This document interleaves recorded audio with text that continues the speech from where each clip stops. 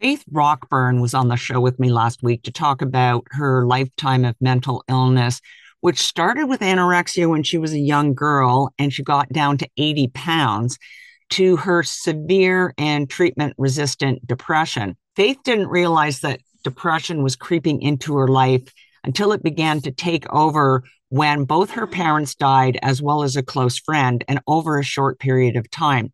And she started avoiding having people over to her house or even going out with friends. And eventually she found it hard to get out of bed, and she lost her supervisory job at one of the large banks.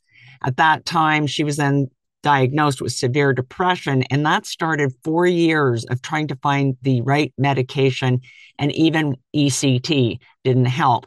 And that's because she had what's known as treatment resistant depression. But she eventually did find some medication that worked.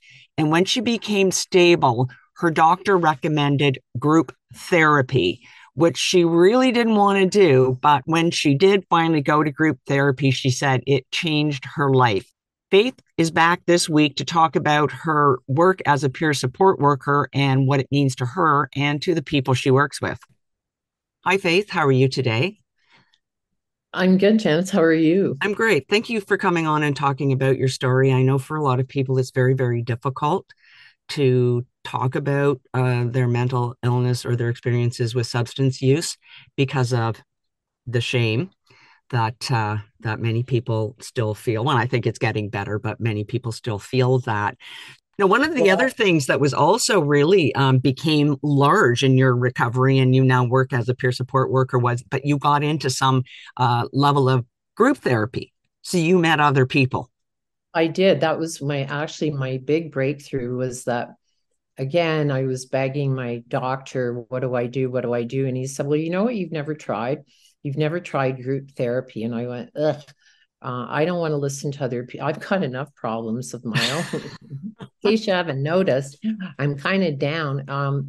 So I don't really want to listen to it. But anyway, I thought you've got to do this. You cannot say anything until you try it. And I made my way. I'll never forget the day I crossed my front door because I rarely left the home at that point, rarely. And I crossed the front door, and it was kind of like crossing the Atlantic Ocean. And I made my way to CAMH, and I was with this teeny little group. There were four of us, and that was my breakthrough because I realized as soon as I sat down, I thought, these are my people. These people understand me. And I don't have to pretend in front of them. I don't have to be anybody different than who I am. And they don't just see me as my illness. And I think group therapy, something that I poo pooed for so long, that was what I absolutely needed was that community and the ability to share my feelings without judgment, and to empathize with other people who had way worse problems than I did. And that's the other thing about group therapy is the relativity. You know, one guy was getting divorced and, he didn't know if he would have any money or where he was going to live. And it helps you go, wow, I'm not, the worst off in the world. I think I am, but I'm not. So it got me into a very different pattern of thinking. But I think mental illness, especially untreated, as mine had to be, makes you selfish because you have to protect yourself first before you're going to do anything else. And so because you're so vulnerable. And so that was the biggest breakthrough for me and led me into becoming better enough to become a peer support, which is a huge part of my therapy is helping other people who are I've been there, and especially when they're acute in the hospital. It's I wish I'd had somebody like me when I Yeah. was in the hospital. Tell me about the peer support work that you're doing now, because it has continued as a major part of your life. When you say it's the group therapy to a whole different level because you recognized how much it helped you, and you Mm-hmm. started to be a peer support worker. So can you talk about the work that you do as peer support? Sure. I'd love to. I love it so much. I'm a peer support, part-time peer support specialist at St. Michael's Hospital in the mental health inpatient unit. So it's quite intense. There are 33 patients in various um, conditions, some more acute than others.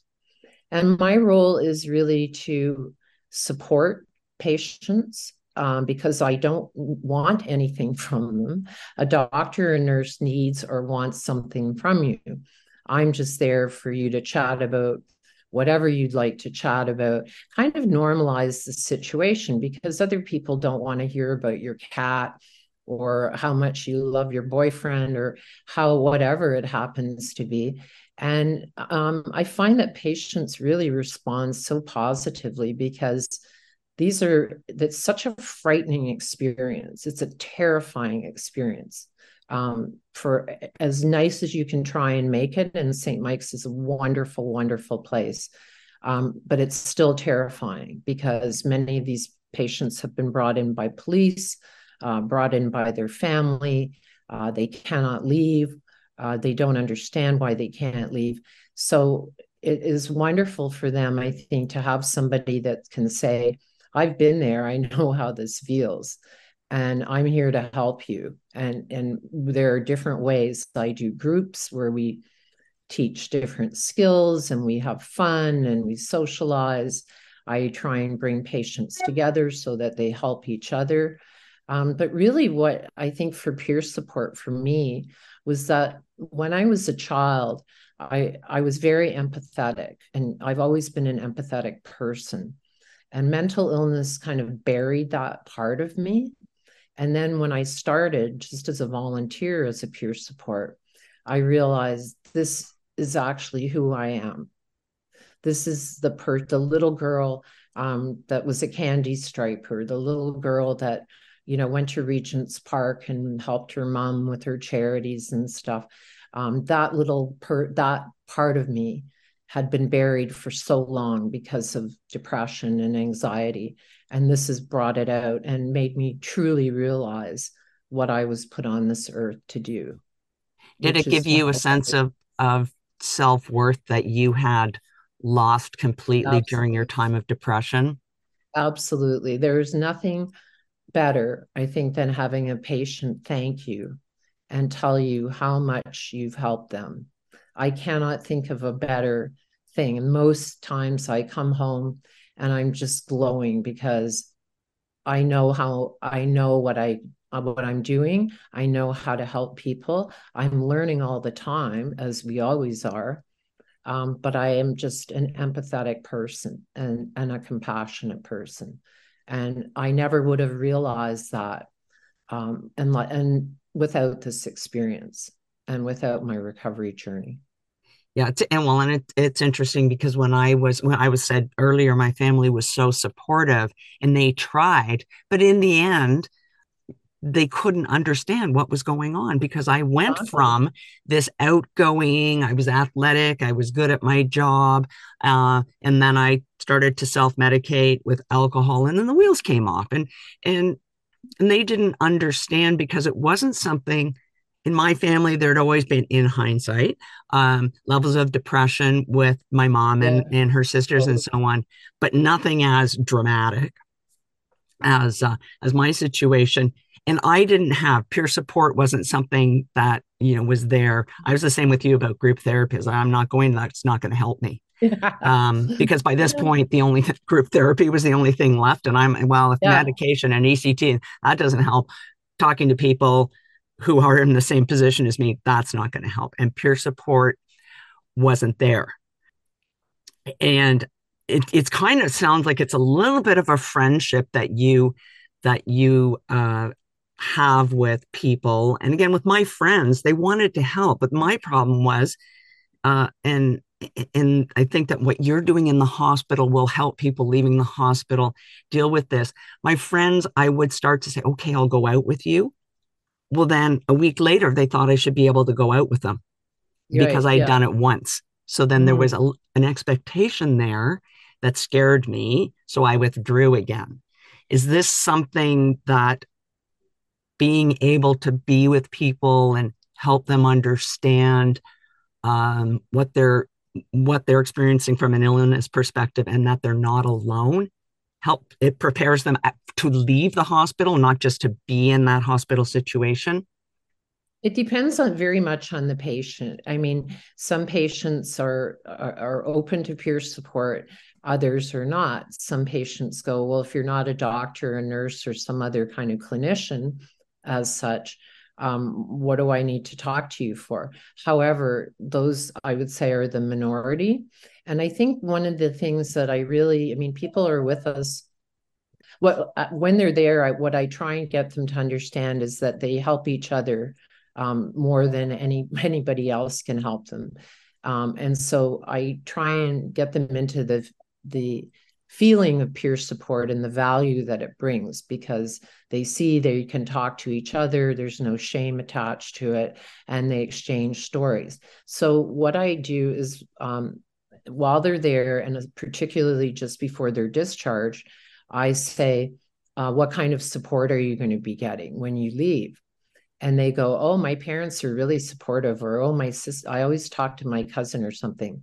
And I say, well, that's great, but you need people that understand where you're at, and that you have mental illness, and you need to, and people that don't have it, like your mom or like your cousin, aren't able to understand it. So while that support that they give is so important, I urge you strongly to get into a support group, and I give them sites that have free support group. And I say to them, you know what? The patients that do this, they don't come back. Because one patient, actually, I recommended this. She was a young girl, very wonderful person. And I remember I recommended this, and she went, oh, yeah, sure. And then about a month later, she was back. And she said to me, you know what, Faith? I realized that that was the piece that was missing. And now she's never been back. So this works. We need to be able to talk to each other. People, I mean, this is how Alcoholics Anonymous, which is the biggest, most successful peer support group in the history, that's how it started, by two men with alcoholism sitting down and going, I'm an alcoholic, I'm an alcoholic. And look at how the strength that has built for people. And these two men had spent a lot of time and money going all over the world looking for help. And it was when they were able to talk to each other. And that, to me, is just says it right there, that that's the power of peer support. And as well, and I understand from your story, because seems pretty clear. And I'm not knocking psychiatrists in any way, because at the time that I was going through treatment, this was what psychiatry believed, was Mm-hmm. that it was medication, or Mm-hmm. you stayed where you were. And I, at the time that I started to get better, I was in a well space, and I met a doctor who was doing cognitive behavioral therapy for people with bipolar disorder. Now, the belief at that time was there was no control over mania, these mood swings, you couldn't do anything about it.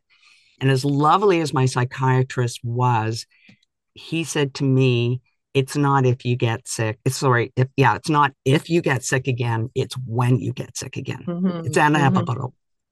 My CBT psychiatrist said, I think a combination of talking through what these things are in your life that are triggers, let's identify them, and you're going to be on your medication.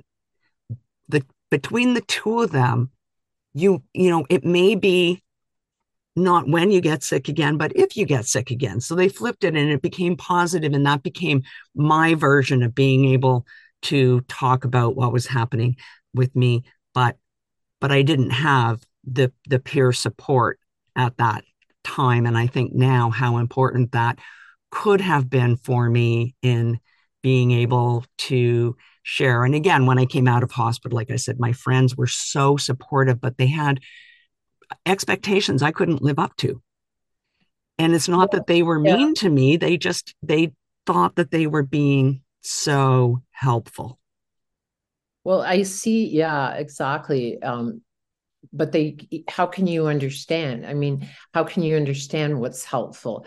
How, because you don't understand, it's the will is there. It's the impossibility of putting yourself in your shoes or in my shoes. So then people just go, well, I called her and she didn't call me back, or whatever it happens to be. But I also think that um, a lot of patients that I see come in, I believe, although this is just my personal belief, that much of some of the mental illness has been exacerbated by the secrecy. Yes. Culturally, there are many cultures where no one outside the immediate family knows anything, and they're so happy that their child or who a relative is in a general hospital, because then they can pretend that it's not a mental illness. If you're in CAMH, for example, well, the cat's out of the bag. So Right. you know what I mean? But Yeah, absolutely. actually, a lot of, I've heard stories about patients telling ambulance drivers not to take them to CAMH, to take them to a general hospital because of the shame that's attached. And my sense is when talking to patients about their particular situations, when they're able to, many of them are not involved in peer groups. And I think the stress of dealing with the secrecy within the family or within the friend group exacerbates and makes everything so much worse. And I actually had a patient who didn't want any of their friends to know how bad it really was. And as a result of keeping that secret, they were back in and back in and back in until they resolved that it would no longer be a secret. And I was so happy to be able to help this patient, because I said, you know what? I tried to keep it a secret for a long time too. I never told my parents before they died. Many people didn't know unless they figured it out for themselves.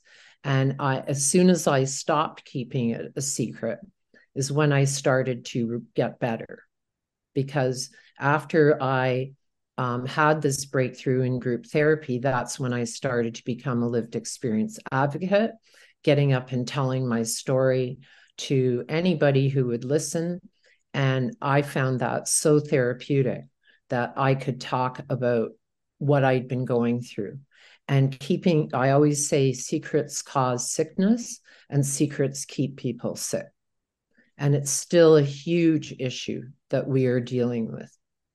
What I found when I started to talk about it, and I'm like you, I was very open about it once I sort of got into a more well place for whatever Yeah. reason. I don't know why. Well, I don't know why I didn't feel as much stigma attached at that particular point as other people. Maybe it was because I felt everybody knew by then that, that I was literally crazy. I feel I can use that word because Yeah, that's, totally.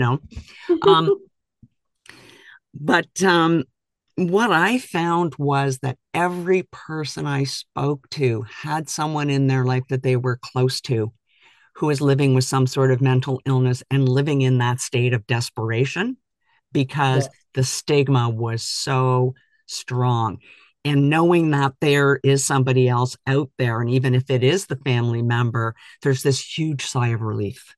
I'm not alone. Maybe there's Yeah. something I can do. Yeah. I have done a lot of teaching, speaking to nursing and social work students at Humber and Guelph Humber University. And afterwards, I would receive tons of emails from students saying, thank you so much. I have depression and I can't talk about it. But maybe I will after hearing you. My brother, my friend, and so it's so prevalent, and yet it's a secret. That's just to me ridiculous. This isn't a rare thing. And this is a chemical imbalance similar to diabetes, similar to many other illnesses that happens to occur in the brain. Why is the brain, which we're kind of is everything, but yet it's the least developed discipline, I think. Psychiatry didn't come along till long after medical science started. And then we had Freud and Jung, and that was it. I mean, we kind of our shame about it and our fear of it has made us lag behind in research, lag behind in psychiatry, lag behind in everything because of our shame. Well, That's my health belief. doesn't stop at your shoulders, Right, but right? it's treated that Yep. way. It's sort of pull yourself up by your bootstraps, and there's no understanding of the devastating physical and mental effects of depression. No understanding. You're just, the things we talked about. So, but how can it be? This isn't a small sector of the population. This is a huge sector that have it, and so many more that haven't been diagnosed. And goodness knows what happened. Untreated mental illness to me usually ends in only one of three ways: hospital, jail, death. Yep. So the high price that we are willing to pay for this taboo, this ridiculous, unfounded taboo, is a shame. Is It's almost sort of criminal that the brain, if your brain isn't functioning, you're considered to be brain dead and at the end of your life. Yet we don't cradle this brain lovingly and look into how we help it. We just kind of go, well, pull yourself up by your bootstrap. Well, one of the best Keep things I calm. ever heard was you should just pull up your socks. And I looked down and I wasn't wearing socks. It's Um, and I look at it and I do we've been throwing around this 1 in 5 Canadians are experiencing or will experience mental illness in their lifetime. And I think it's 1 in 4 because now we're learning about the numbers are increasing because more people are coming forward. So if you say 25% of the population lives with the mental illness, at least one person in that person's life is affected. So maybe got oh yeah. 50% of the population are affected in some way by a mental illness. Well, it doesn't stop there because it's not just one person. And on and on and Yeah. on it And goes and till we are at 100% of the population is either ill or affected in some way by mental illness. And yet we hmm, still don't talk about it. exactly. Exactly. And when I one of the things I say in my speech is, mental illness is our society's last taboo, and it's literally killing us. Most expensive taboo you could ever have. Yeah. Yeah. Thank you for all of the work you do and for being so open about your situation because I think it's the only way we're ever going to get anywhere in terms of improved medical help and improved understanding from a societal perspective. So, and your work with peer support, I really appreciate that. And I think that anybody out there who is living, especially sort of the quiet life of desperation, that many people are living. Will hopefully hear you in the many places that you are speaking and being so open, and that it is going to give them that sense of I am not alone in this. There's something I can Absolutely. do. Absolutely. You are not alone. And I really appreciate this opportunity and this venue to be able to share that message.